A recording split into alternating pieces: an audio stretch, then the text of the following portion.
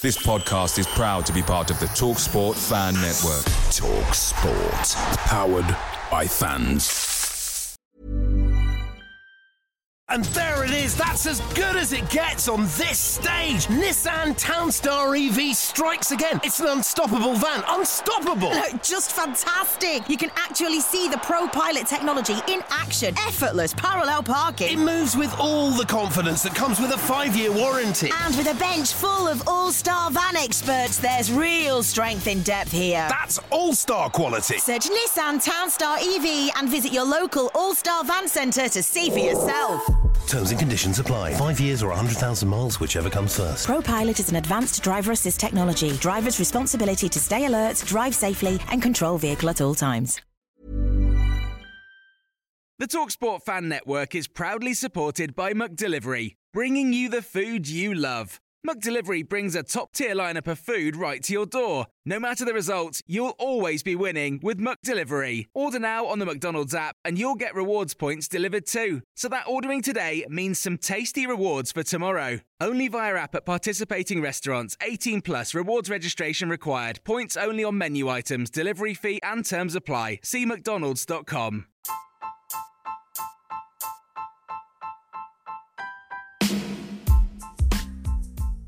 Hi guys, and welcome back to your weekly Stoke City podcast, Every Step Along the Way. This podcast, as always, is supported by our friends at the Stoke City fans from all around the world Facebook group.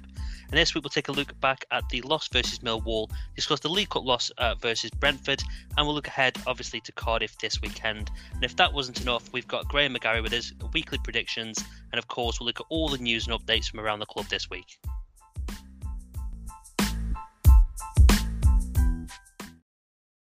Okay, and Dan, welcome back to the podcast, mate. Unfortunately, obviously, you were off last week. I'm assuming you're feeling a little bit better now and you've recovered from your man flu.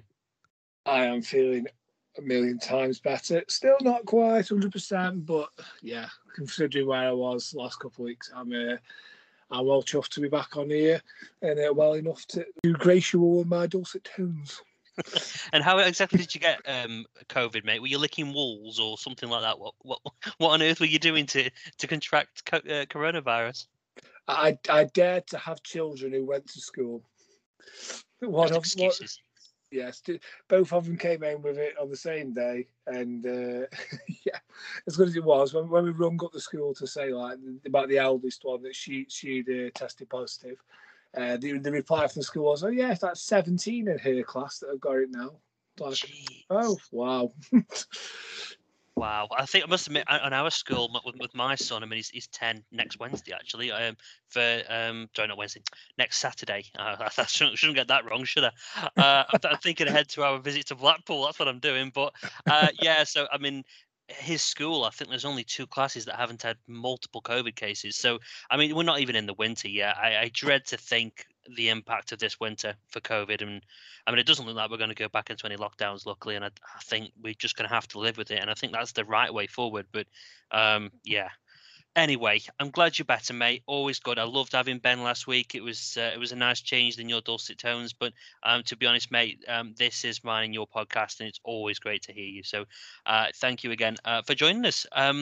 So we're not going to go too much into the Millwall kind of result because I think there's only so much depression we can take for one particular podcast. To be honest, we've had a rough few weeks, but there's just a couple of things that I wanted to kind of bring up more than anything, Dan. And feel free again to kind of jump in, but I think for me it's obviously been a very disappointing few weeks. I mean, this particular game, again, this was probably the first kind of fixture post it's probably the first fixture in October that I actually thought we were really going to have a chance of starting to pick up points. I mean, I can forgive Sheffield United and Bournemouth, they're good teams, Bournemouth especially, they're definitely going to be there or thereabouts. But for me, Millwall was that first opportunity to really try and start the kind of comeback trail and pick up those points. So I think to lose to Millwall was very disappointing, and obviously the nature in terms of going ahead and again being kind of pegged back, it's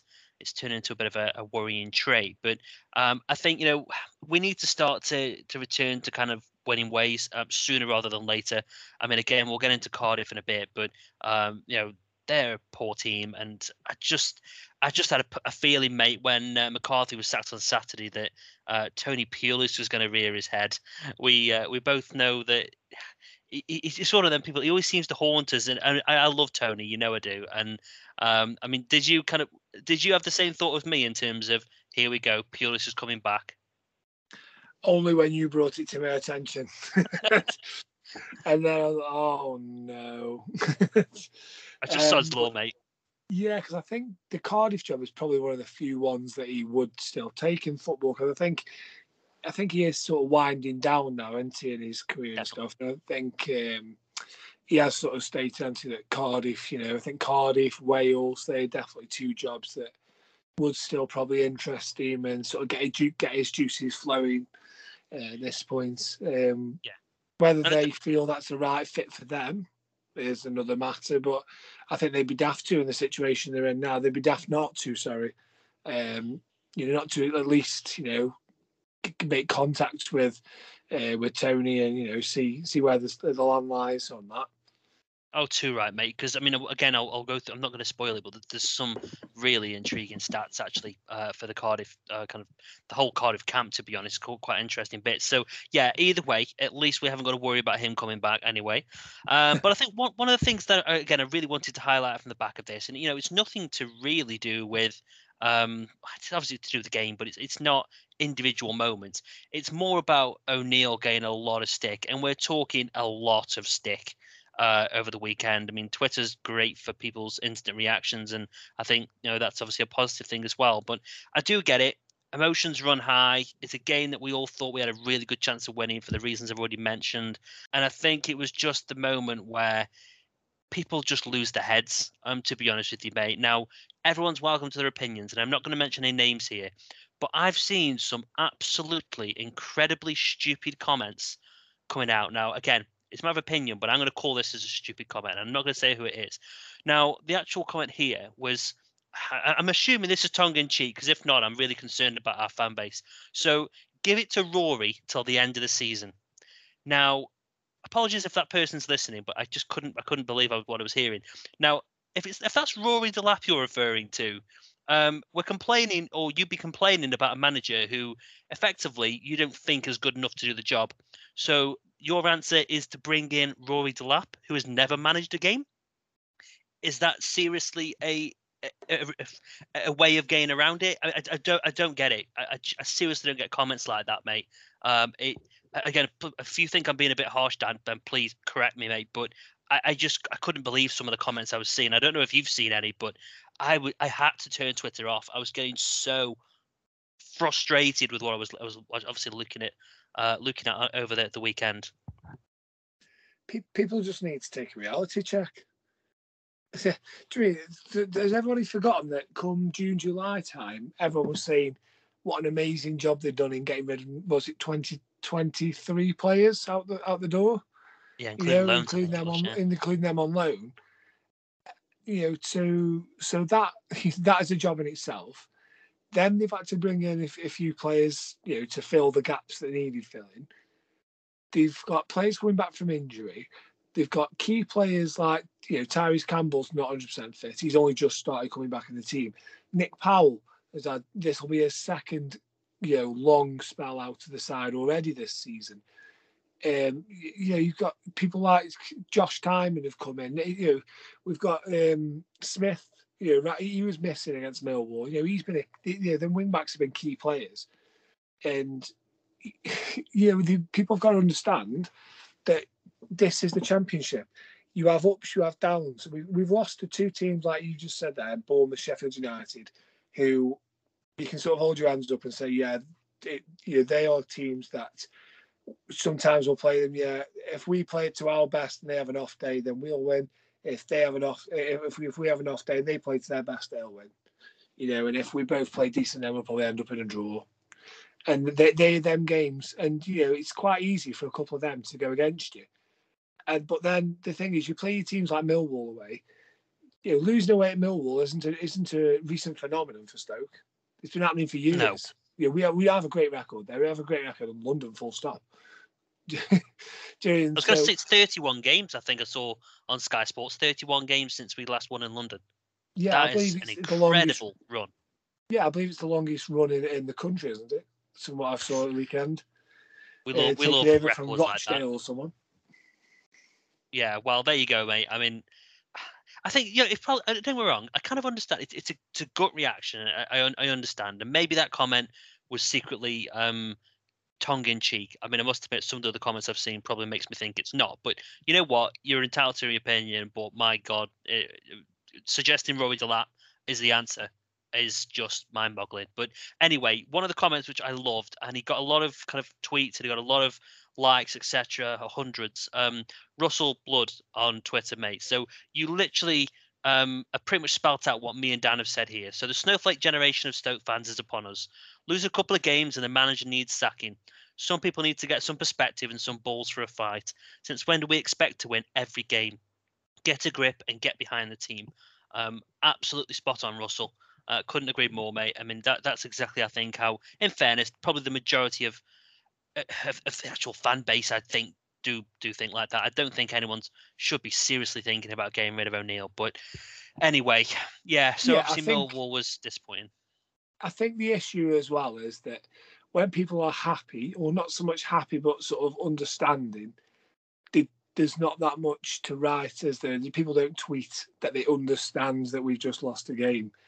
People tweet when they are annoyed or they are, that they, like I say, that they think the manager should be sacked. That's reason for them to get their 140 characters out and send a tweet.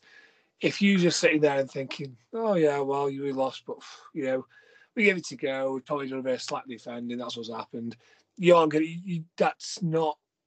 That's not making people race to their keyboards as well, get the phones out and quick send a tweet out saying I understand and now in this situation. And that's the problem. So you end up with seeing a lot of messages, a lot of negativity, because that's human nature, is that comes out first and more often. Yeah, absolutely, mate. And like I say, everyone's very welcome to opinion, but like you said, it is an instant gut reaction. It's a way of getting out your frustration, isn't it? And I mean, as you said, I think if we all had more than 140 characters, we'd probably be able to articulate things a hell of a lot differently. But that's fine. Again, let's see how things go. But one of the man of the match poll results as well. As everyone knows, we'd love to do polls, and if you want to get involved, then just make sure you go to Every Step Along on Twitter, and you'll be able to kind of get the votes in there. Normally a couple of weeks. So the man of the match poll from the game. So your options were Sawyers, Souttar, and Tymon. I don't think that's going to be the last time we hear those three on a man of the match. But third place was Tymon with 12%. Second was Sawyers with 26%. And you won't be surprised, obviously, to hear that Souttar was first with 59%. Now, again, Souttar takes home the win, and not for the first time, I don't think, this season, Dan, if I'm not mistaken. But we'll talk about him in a second. But I thought, again, really exceptional. I think the kind of man of the match polls have gone the way in which I think are kind of expected. I was just going to say, Harry Souttar, then yet another man of the match performance. Win, lose or draw, he seems to be in the running for them every week, doesn't he? He's having an exceptional season. Yeah, absolutely. Mind you, let's just get straight into it. I mean, what did you think of Souttar against Brentford last night?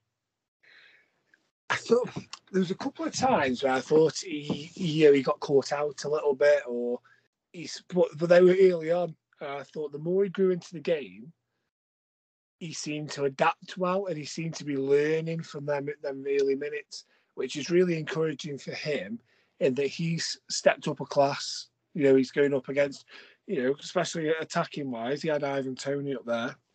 Yeah. He had a very Premier League standard, strike force to deal with last night, and he did it very well. Like I say, he sort of was a bit ropey at the beginning, I thought, but then, like I say, learned from those mistakes, learned from what he was up against, and adapted his game and played really well after that. The last, say, 65, 70 minutes, I thought he had a really good game.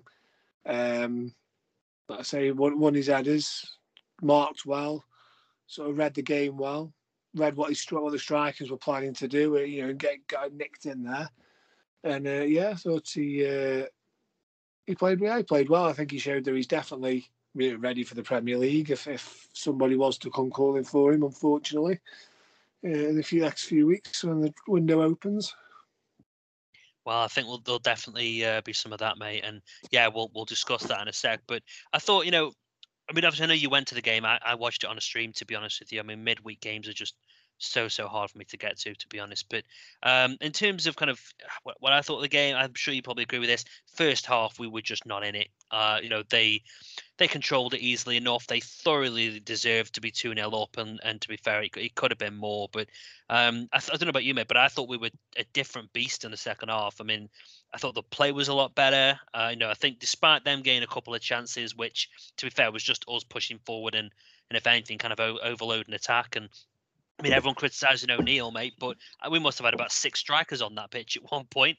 So, I don't think we could really say that he didn't go for the match the other night. And I mean, one or two things I wanted to pull out, actually. So Tyrese looked very lively. I know he didn't get much of a chance to even have barely a shot, to be honest. But in terms of what he did, some nice, quick play, intricacy in terms of, linking up with midfield and etc. I thought it was great to see him back, and he definitely seems lively. So hopefully with a bit more service, and we'll finally at some point get a settled midfield, which is going to be key to someone like that getting goals. I thought he did really, really well. Bursik, I mean, we've all criticised the goalkeepers in recent times, prone to mistakes, but again, really good quality saves. He's done himself a good deal of good going into this weekend. I think he needed to have a good game, and like you said, Ivan Toney's a great striker, mate, and if he's kept him out on a couple of occasions. He made a couple of other routine saves. There was one at his near post, I think, in the first half, which was again a good quality save that he should be making. Great reactions that was. Exactly, it was more of a reaction save, wasn't it? So I think that's one of the things that we've always said about Joe Bursik, is that from a shot stopping perspective, Luke's spot on. You can't really fault too much of that. It's that kind of distribution at times that's kind of let him down, and also his kind of his management of his box, really. I think that's the thing we're criticising for. But and before I let you actually get a word in edgeways, Romain Sawyer's mate. Now, again, over previous weeks, I think I've given him a little bit of stick. Not so much last week. I thought he was pretty decent, but that was his best game of the season, without a shadow of a doubt. He looked, I don't know, he just looked all over the place. He was in defence, he was in midfield, he was scored an absolute worldie in terms of a goal. I mean, that is a good goal in any division. So, I mean, what's that? Is that 2-2 for him now, Dan, I think, for Sawyers? Yeah, 2-2, and both from just outside the box as well, aren't they? Yeah, okay. Well, there you go then. So he seems to be finding his feet, and maybe, he could be the answer short term to, even having, what's the name, the replacement for Powell. He could very well be that replacement. Again, he puts himself about. His passing and his kind of imagination was brilliant again last night. So maybe we've accidentally stumbled upon his best position by having Powell out injured. Could very well have been the case. But any particular takeaways that you took away that I may have missed out of all that? No, I thought you summed it up quite well there. I mean, I think we were flat in the first half. I think that's the word I'd use to describe us. Yeah, I thought we sort of like were a bit in awe of their passing and how they were knocking it around, and we seemed to be a bit scared to sort of commit because we thought we would get caught out if we did. And there was a couple of times first half I noticed like I think it was Ben Wilmot. It was a couple of like crunching slide tackles he did, and his reaction straight away was to sort of stand up and sort of shake his fists around as if he was trying to sort of. He'd maybe done that tackle with the intention of like, right, let's sort of spark something from the rest of the lads. He could probably see from where he was that there was a bit of a lack of energy from us. Yeah. But definitely, whatever the manager said to him at half time, it worked because they did, like I said, they came out a different beast in the second half. They were high intensity. They were passing it around well. They were playing with a lot of confidence, which for a team that's lost 3 in a row and then was 2-0 down. Was quite refreshing to see that they were still confident and they were knocking it around. They didn't look scared of the opposition. Maybe in the first half where maybe the manager got to him and said, why we're 2-0 down here, but really we haven't had a kick yet. So, you've got 45 minutes. You might as well go out there and play football. And like you said, we were through striker after striker. I know when when Jacob Brown was coming on as well. And I was looking, and I was like, where's he going? Who's he coming on for? I was like, we've already changed those to strikers. I was like, and then obviously I thought, oh, maybe he's going to go right wing back and that. But obviously we changed the formation, took a defender off, went 4-4-2. Brought we brought Ince and Brown on. So yeah, you can't say we didn't give it a go. We didn't go for it. We had two attacking midfielders in the middle, and Sawyers and Vrancic. Two real attacking wingers in Brown and Ince, and two strikers. Mm-hmm. So yeah, I mean, I thought again we probably missed Tommy Smith. I know Dehaney played. It was all right. He did his defensive duties well, but I think he maybe lacked a bit of that creativity that we get from Smith on the wing. Definitely. Do you know what I mean? I think that was, he got the ball and he sort of he never wanted to sort of knock it and drive or put a cross in, or he sort of, as soon as he got it, you were looking, well, put my foot on it, who can take it off me? It was that kind of thing, and maybe that's his own confidence. Maybe he didn't want to sort of go bombing down the wing, lose the ball, and leave a gap behind him. Maybe that was his maybe like I say, a lack of confidence in his own sort of ability there against a team at that level. But yeah, I thought, like I say, he did nothing, like I said, too wrong. I thought he had a good, solid game defensively. Mark took well against their winger and that. But that was sort of my takeaway. I just thought we just missed Smith's attacking intent down that wing, and that could have been the difference for us, to be honest. That could have created at least one more goal for us and got us a result. Tyrese, like you said there, he was lively, he was running around. I noticed last week when you were on with Ben that he was commenting on Tyrese and sort of his appearance, and maybe thinking he was carrying a bit of weight and stuff. From what I can see, I think what's happened is he spent that much time in the gym. I think he's bulked up. Yeah. Okay. Do you know what I mean? I think that's what it is. He looks big because I think he's actually now, because he spent that much time in the gym. And I think you do get that sometimes, don't you, when you have like knee injuries and stuff, because you do that much, you see players do that much recovery work around it, and maybe they think, right, okay, get these muscles stronger and use this time, while recovery, and get these muscles stronger and stronger and stronger to stop it happening again. Yeah. No, that's fair enough, mate. It's interesting you've seen that, because I think it's probably one of them things where it's a lot easier to see up front than on some blurry stream, which is what I had. He just seems. I think when he's up to full speed and that, I think he's going to be so much more powerful now as well. I mean, he had power before, didn't he? That was part of his game. But I think now, I don't think there'll be anybody knocking him off the ball if he maintains the physique he's got now. Oh, great. So he's going to go and score a load of goals, be more physical, and he's going to be going for 15-20 million in January. Fantastic. Yeah, just what we want. But anyway, like I say, we can't complain about a good Tyrese Campbell turning up, can we? And I think, we won't go into it now, but I think that's another area where we just haven't quite cracked the code in terms of that strike force yet. So I think when Tyrese comes back, I think it's a matter of who stays with him. To be honest, I think Jacob Brown would be so unfortunate to miss out. But I do like the kind of Tyrese and Fletcher combo. I just think that seems to work really well. Fletcher's an intelligent player, and that kind of connection that he had with Tyrese last season was strong. So, I mean, I think that's the way I would go. But we've got some options there, obviously, to think about. I was actually quite impressed with Seamer as well when he came on. I think he was unfortunate with that header at the back post, but the fact he got to that ball, he sort of came from nowhere. He made that, it was an intelligent run around the back, and he sort of got that header, and he just went across goal, and he just missed the far post.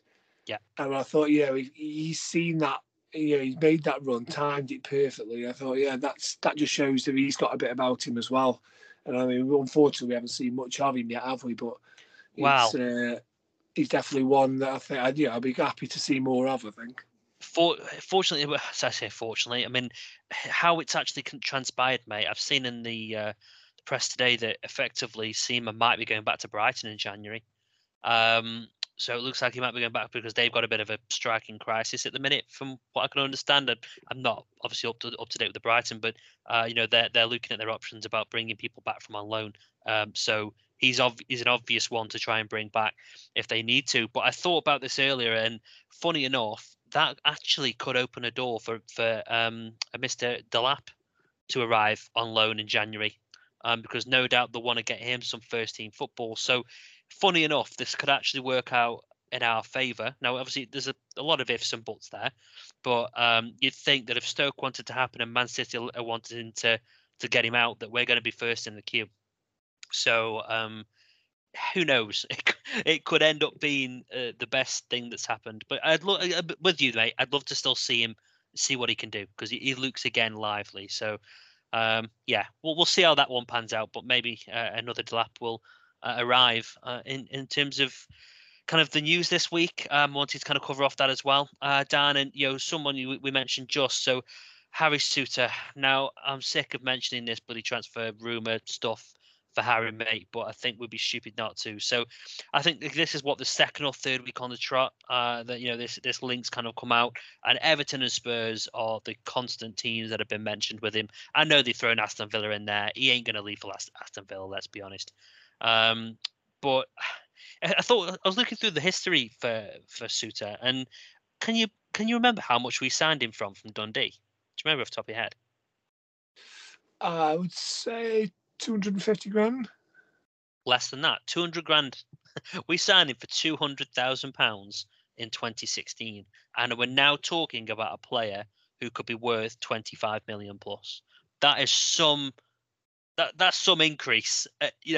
Any player of any division, of any capability, if you can turn 200k transfer made to 25 mil in 5 years, you've done incredibly well. So yeah, good on O'Neill, because to be fair, again, he's given him a lot of chances. He's made him effectively, kind of like co-captain when obviously Joe Allen's out. So you can't really argue it being worth 25 million in 5 years, can you? Let's be honest.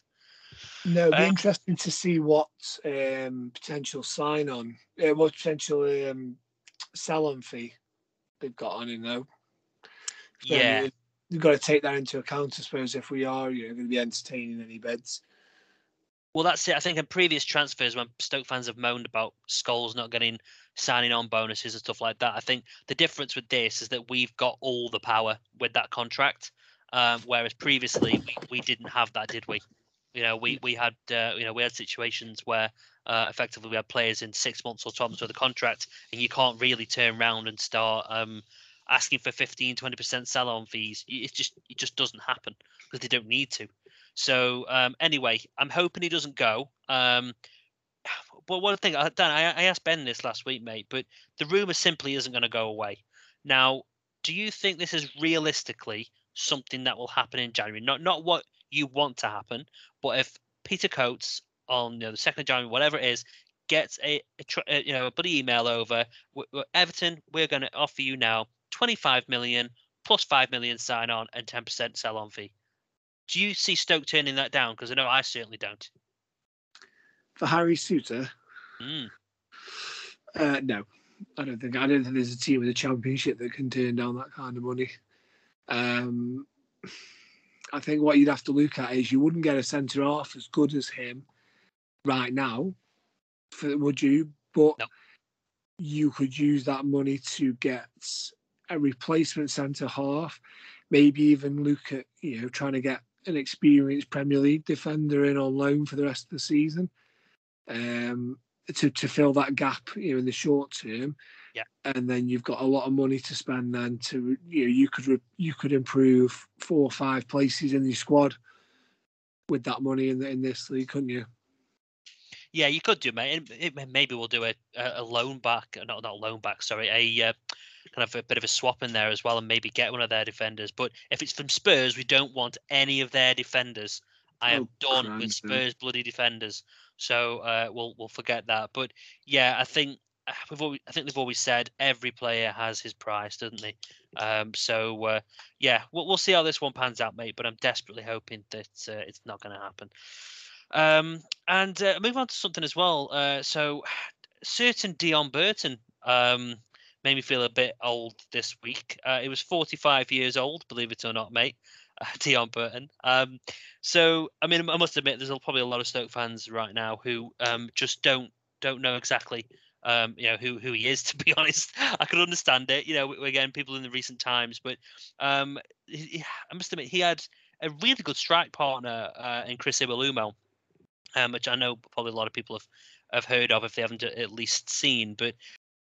Yeah, so I love going down a bit of memory lane, mate. We've talked about the Icelandic gear and stuff quite a lot. I'm not going to go over old ground, but I just remember the I think it was Gun Larson, if I remember rightly, crossed the ball in. Sergei Stanyuk flicked it on, and Dion Burton's just literally swiveled at the back post and put it under. It was Dave Kitson. He put under Dave Kitson's legs, if I remember correctly. A very young Dave Kitson at that point. I could be remembering that incorrect, but I'm pretty confident that that's accurate. Unfortunately, he joined and it was an absolute disaster. But so I bet you remember that day, don't you? Well done. I mean, it's 2002, mate. So we're having to go back almost 20 years here, but still amazing how time flies, isn't it? Yeah, definitely. I mean, as soon as you mentioned Dion Burton there, my memory, that goal was played right in front of my memory. Because he scored a really important goal right at the end of the first leg of the semi-final as well against Cardiff, ironically. But yeah, like I say, then he went and scored the goal into it at the Millennium Stadium, sort of just set us on our way. And if we hadn't won that game, you do worry, where we would have ended up really. But yeah, he's for as loan signings go. He's definitely been one of the most important ones. Scored 2 really important goals in our recent history. And I remember as well, after that goal, he went up to Iwelumo and gave him a kiss after that one as well. He was an interesting character, wasn't he, Dion? But yeah, I remember them, and I've said it on a number of occasions on the YYY Files thing that I did for Ben a few weeks ago. I mentioned about that kind of game and Dion and various different things. And again, it was against Brentford. If anyone doesn't know, it was against Brentford, and how their kind of luck faded away and they went into a bit of nothing. And obviously now they've made their way back. But we walked that game. We were never ever in danger at all. So it's good to see. But unfortunately, mate, we've had a nice positive overview there, and I'm gonna have to take us back down to earth a little bit. Now, since obviously you've last been on, a certain key midfielder in Nick Powell obviously got injured and was obviously out for 8 weeks, which, considering the tackle was an absolute nothing tackle, there was nothing in it at all. So disappointing to have such a creative hole in that midfield. And like I said, Dan, I mean, who are you going to put in his place? Because we've moved this midfield around about 300 different combinations over the time. So who are you putting in his place, mate? Are you putting Sawyers in and, I don't know, having Joe Allen and Thompson in defensive midfield, or which way would you go about it? Because it's a big loss, isn't it? Yeah, I think, for me, he's one of the best playmakers and brightest football brains in this division, and I think he'd walk into any side in this league. So for us to lose him, when we haven't got the strength and depth, especially like in attacking sense of other clubs. We haven't got like for like replacements as such to come in. Obviously, if the closest player we have got is probably Mario, but we've been playing the pair of them together, so it's not as if Mario can come and step up and be Nick Powell, because he's already in the team anyway. What we could do maybe is move Romain Sawyers forward, but do you want to disrupt Sawyers when he started playing so well from a deeper position? He's sort of got his head around that position and is starting to dictate games and play well, in front of the defence in an attacking sense. Anyway, don't get me wrong. I think he's got a lot of work to do on his defensive side there, but attacking wise, I think he's starting to really impact games, and he's starting to sort of keep the ball moving, and setting us up on attacks from deep. Will he have that same, because obviously the further forwards you go, the less space you get. Mm-hmm. Is he going to sort of start affecting his game if we move him further forward? Or do we move him forward? Do we play him further forward with Vrancic and have maybe a Jordan Thompson sitting in behind, and who's more probably a better defensive type player, probably got a more natural mind when it comes to that kind of midfield work. That would probably make us more solid. Let's be honest, we know from the past, especially remember when Tony Pulis was in charge. That especially, if we lost 2, 3, 4 games in a row, he would be like, right, okay, this ends now. We grind out a 1-0 win or a 0-0 draw, even stop that run and then start again. Yep. Maybe we need that on Saturday. Do we need to, get Jordan Thompson? Even do we go Thompson and Allen? Sitting, make us tight, make us strong, make sure we don't lose the game. If we have to draw 0-0, we have to draw 0-0, but it stops that run of defeats and gives us a bit of a clean sheet, solid platform, and then we start again the week after. Oh, mate, you're just saying there, if we have to take 0-0, well, I'll get on to it in a minute, but I completely, we can't be getting a 0-0. Sorry, that's just, I know what you're saying, totally understand and agree with you, but if that's the result, there's going to be a lot of angry people this weekend. So yeah. Anyway, I'll cut us off on that one there because I don't want to spoil what's coming up because I'm sure we'll have a lot of kind of comments on this. But one thing, quite a serious thing that I wanted to bring up, and I think we need to. I mean, you messaged me last night on your way back from the football that unfortunately you walked past the individual who was receiving CPR. And obviously this afternoon he unfortunately has passed away. I've seen. So it just again got me thinking, and I don't know if there's a particular league kind of requirement or something along these lines. There's been a bit of an alarming increase of this recently. Now, I don't know whether it's I don't know, just the media have caught onto it, so it's being highlighted more, or obviously there's something else. But it's just got me thinking in terms of when I look back at the Newcastle incident the other week, and they had to get the one defibrillator which was from obviously in the dugout, and it seemed like that was the only one that people had access to. I mean, for me, there's got to be 2 or 3 of these in the stadium. It's a permanent fixture going forward, but it's a real shame that this is happening. It seems to happen, as I said, Dan, a number of times. But do you think we're in a situation now where it's that seems to be that commonplace, unfortunately, that we just have to have these defibrillators in the stadium permanently, and a couple of them as well, because it could save someone's life, couldn't it? Yeah, I think you do see them dotted around, around the city, don't you, in different places. I know, is it like a lot of old phone boxes have sort of been converted, haven't they, into like the defibrillators and that. Which I do believe there is. I do believe I've seen one, at least one at the ground, on the outside. But I think, unfortunately, where this particular gentleman was, it wasn't easy for any sort of emergency services to get to him on that path. Unfortunately, condolences to his friends and family there. It's unfortunately, no one should really go to a football match and not come home, should they? It's not. No. It was really. So obviously, I was walking up with the kids and stuff. I could see there was people, people trying the best, and God bless them. People, I'm sure they did everything they possibly could to try and help, which is, that's all you can do. Unfortunately, I was going to say, mate, with all the we go on about this world and how selfish people are and stuff like that, but I must admit, when there's a tragedy and when there's something like that happening, there's always good people around to act. And yeah, I know that obviously it hasn't worked out on this occasion, but obviously, as you said, everyone's doing their best, and unfortunately, sometimes your best just it isn't quite enough. And yeah, you've got to give them absolute credit for everything that they've trying to do, and obviously, again, the emergency services. And I'm sorry, Dan, I know I haven't kind of pre-planned this with you, mate. I just thought it was something I wanted to mention, and it just had me thinking earlier on. So it is a shame, and hopefully we won't hear too much of this again, kind of going forward. So that kind of covers off the news for this week. There wasn't an awful lot of that, to be honest. Nothing dramatic. I just wanted to kind of look ahead to obviously Cardiff. Obviously, now I always, again, mate, I've always said this every other week, I think, but I do love this section. Now, since we're relegated, we've played Cardiff 4 times.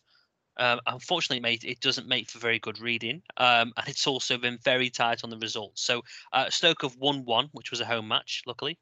We've drawn 1 and we've lost 2.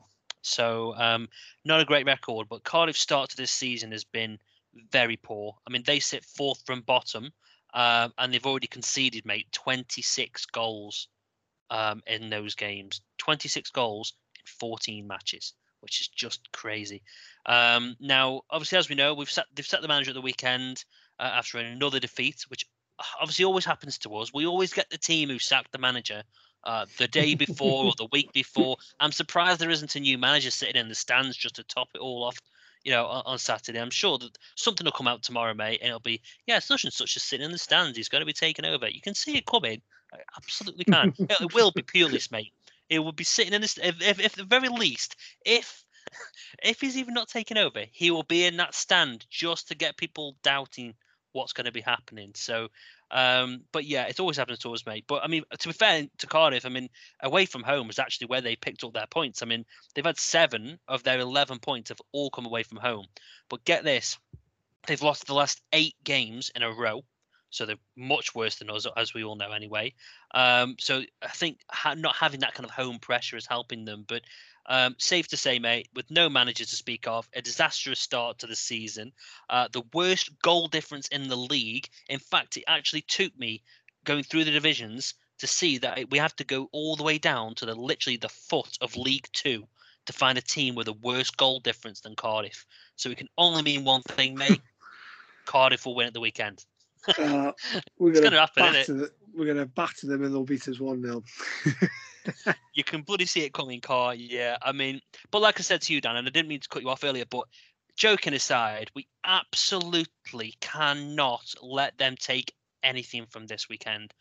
Any other result than a win is unacceptable for me, I'm afraid. I know, we say each game's hard and O'Neill will come out and say each game's hard, blah, blah, blah. But we've got to break out of this bad form. We've already said, the results we had previously were understandable, probably bar the Millwall result. I think we should have at least had a point. But I think, we talk about pressure and we talk about O'Neill getting stick earlier on. But if we lose to Cardiff at the weekend, mate, then the knives will be out. No, I don't think he should go at all. We'd just be going through a bad patch. But you can then understand why fans will start to turn.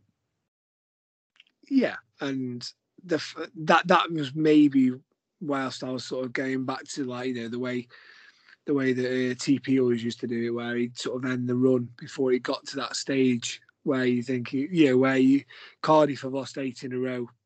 He would never have got that far, would it? Because after 3 or whatever, he'd be back to the wall, 0-0. Oh well, you might not have won in 4, but you've not lost 4 in a row. And those kind of stats, that's how he sort of worked, didn't it? It would sort of stop the pressure. Yeah. And that's what I was thinking. That's the sort of mindset I was going earlier on. I think I said to you earlier this week, didn't I? The worry I've got is that teams lose 8 games in a row very, very rarely. Teams lose 9 games in a row, even rarer than that. It's that. That's so that law of averages and all that eventually, no matter how badly you're playing, you'll get a game where you'll get a point or get a win. Yeah. And by all intents and purposes, I think a few times. I mean, I saw a few weeks ago. I think Cardiff had something like 21 shots or something, and they lost 2-0. And the opposition had like 2 shots. Well, there you go. That's a clear lack of quality, and isn't it really? But that we've seen before, and this is why we all go about the Stoke City charity whenever a team needs a win, and it's very bleak and accurate, mate. The amount of times it happens, but yeah, I don't know. I mean, we can't let it happen. I think the only problem that you will find is, and we've seen it in numerous occasions where players just stop playing for a manager, and they know that he'll get him sacked. Whatever's gone on behind the scenes, they know he's out. And then when he's out, all of a sudden, then a mind switch, a mind change happens, and then all of a sudden they start picking up results. We've seen it time and time and time again. The problem that we'll have this time is that O'Neill's on a 4-match losing streak, and it would go down like a lead balloon. So I think that's the crowd. Yeah, I think the crowd are key, aren't they? The crowd. Massive. Yeah, even if if they take an early lead or something, the crowd have got to stay behind them and not start getting on the backs, because as great a crowd as we can be at Stoke, we've seen it recently, especially like when Gary Rowett was in charge. When the fans turn, it makes it a very difficult place for the players to play. And, we've got to remember we've got a very young side out there as well, and that this is probably. They are probably looking around each other to find the leaders, find the players who are going to cheer them up and that. And the last thing they probably need is the fans to turn on them, because then they aren't losing games on purpose, are they? It's not a lack of effort or anything like that. It's just they're not having the rub of the green at the minute. So yeah, I think even if Cardiff get an early goal, the fans have got to stick with them, show them that they're still behind them. And I think the fact we're at home is key. I think if we were away from home, we'd probably be a bit more nervous about the new manager thing and the 9 defeats in a row, like I was saying then. But our home form's been good, and I think we just got to keep with the lads on Saturday, regardless of how the game starts or wherever, and see. I'm sure we'll come good. Yeah, absolutely, mate. And again, the fans were against Brentford in that second half. The fans were brilliant. Again, they got behind it. We had a few contentious decisions go against us from another dodgy referee, and again, that it was like the Stoke fans of old. I mean, there was only probably about 8,000 of them there. To be fair, all credit for them to turn up on a cold Wednesday night. But at the same time, as soon as that happened, there was roaring, there was booing, there was cheering, and the Stoke players just switched on straight away. It really got them irate, and it's that type of stuff that made us unbeatable previously. So if they can just get that atmosphere going again, as you rightly just pointed out, we will be perfectly fine. If we sit there and we're quiet and there's no atmosphere and we go 1-0 down and there's booing and jeering, that's not going to help. It really isn't. So yeah, he's spot on, mate. Let's get behind him. And a certain Graham McGarry, the lovely Graham. Thanks again, mate, for getting in touch and giving us your predictions. So we'll have a listen to Graham shortly, mate. But I'm going to ask you before this happens for your prediction for results for this weekend. I'm not going to let you listen to Graham's audio first because that would be cheating. So, what's your prediction? I think that we will come from behind to win 3-1. Oh, so we're going to come from behind this time. Okay, good. Yeah. Good, love it. All right, perfect. Well, let's see what Graham had to say. Graham has been predicting 2-1 last weekend, but unfortunately he predicted that to Stoke. So I'm kind of hoping that he's gone and backed Cardiff this week, because that means we'll probably win. So let's listen to what Graham said, and we'll have a quick chat about it afterwards.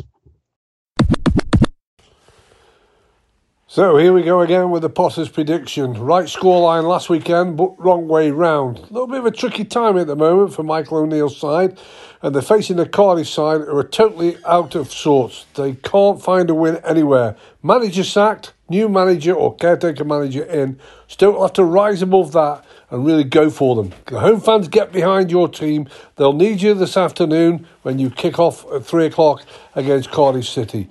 I've got to go for that home win.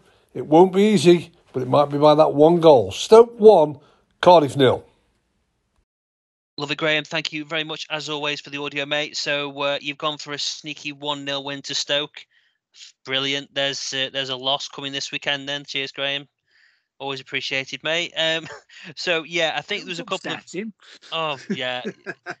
Well, he needs to book his ideas up. He had a great start. It was Mystic McGarry for weeks, and now I just think he's a liability, and he's the person to blame for all our defeats. just needs to pull his finger out. Sorry, Graham. Yeah. Anyway, yeah, this is what he was saying then. So I think you're spot on. He said exactly what we've said, mate, about the fans getting behind them. So let's hope that happens. To be honest, I'm going to go for a 3-0 Stoke win. I think we're going to get some goals. I talked about the negative goal difference being the worst in almost the top, all the key divisions, Championship, Premier League, League One, League Two. So I think we're due to give someone a good spanking. I think Tyrese will start. I think that's partly the reason why he took him off, even when he needed goals. I don't think it's necessarily because we wanted to only give him another 60 minutes or anything like that. I think he's resting him to start this weekend, mate. Seriously. So I think Tyrese got to start for me.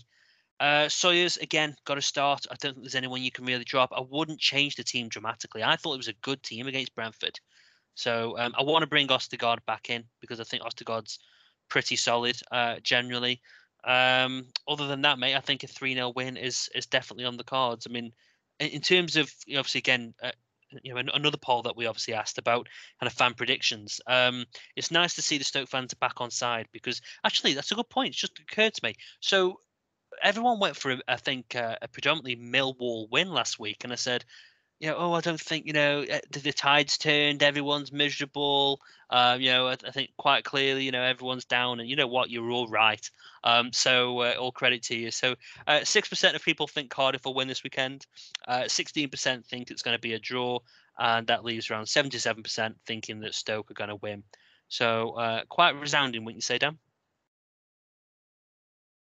Yeah, I mean, there might even be some Cardiff fans in there voting for Stoke wins.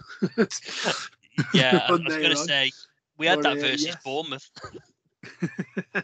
But yeah, it's nice to see that there's still a real positive feeling around the club and that, and the fans are still going into the games expecting us to win, and that it's still nice, like I say, that the tide hasn't turned in that respect to the point where we're never going to win a game again.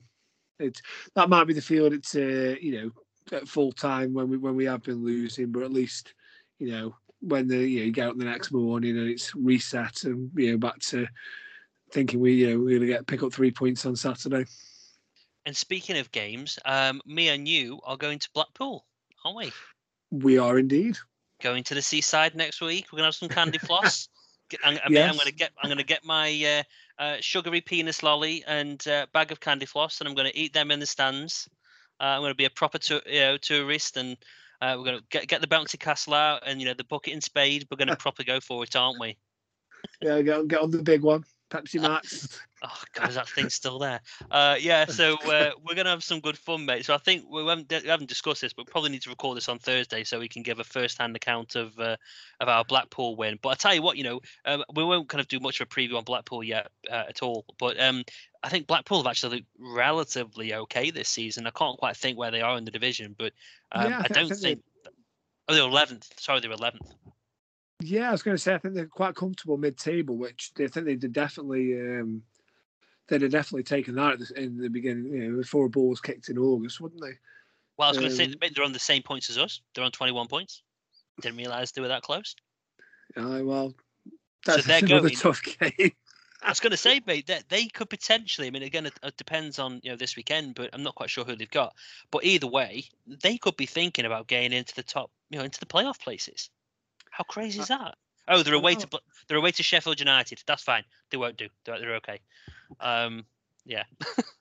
We picked this game because we thought we'd have a nice win. Yeah. Now look at us. I mean, like I say, their results, mate. They've had some good results. They beat obviously Preston at the weekend. They were 1-3-2 away to Reading. That's no mean feat. So we're in for a good game, mate. But I'm just looking forward to the candy floss. I think the match will be a bonus. So exactly. Yeah, so obviously we'll obviously report back anyway, guys, and obviously we'll look ahead to the next fixture next week as well. So as always, Dan, great to see you back on the Men, mate. Always good to speak to you. Thank you to everyone who's again been listening this week. We really do appreciate it, and we will all speak to you next week. So enjoy your weekend, enjoy the 3 points against Cardiff, and we'll catch you all next week. Away days are great, but there's nothing quite like playing at home. The same goes for McDonald's. Maximise your home ground advantage with McDelivery. Order now on the McDonald's app. At participating restaurants, 18 plus, serving times, delivery fee and terms apply. See mcdonalds.com. And there it is, that's as good as it gets on this stage. Nissan Townstar EV strikes again. It's an unstoppable van, unstoppable. Just fantastic. You can actually see the ProPilot technology in action. Effortless parallel parking. It moves with all the confidence that comes with a 5-year warranty. And with a bench full of all-star van experts, there's real strength in depth here. That's all-star quality. Search Nissan Townstar EV and visit your local all-star van centre to see for yourself. Terms and conditions apply. 5 years or 100,000 miles, whichever comes first. ProPilot is an advanced driver assist technology. Driver's responsibility to stay alert, drive safely and control vehicle at all times. This podcast is proud to be part of the TalkSport Fan Network. TalkSport. Powered by fans.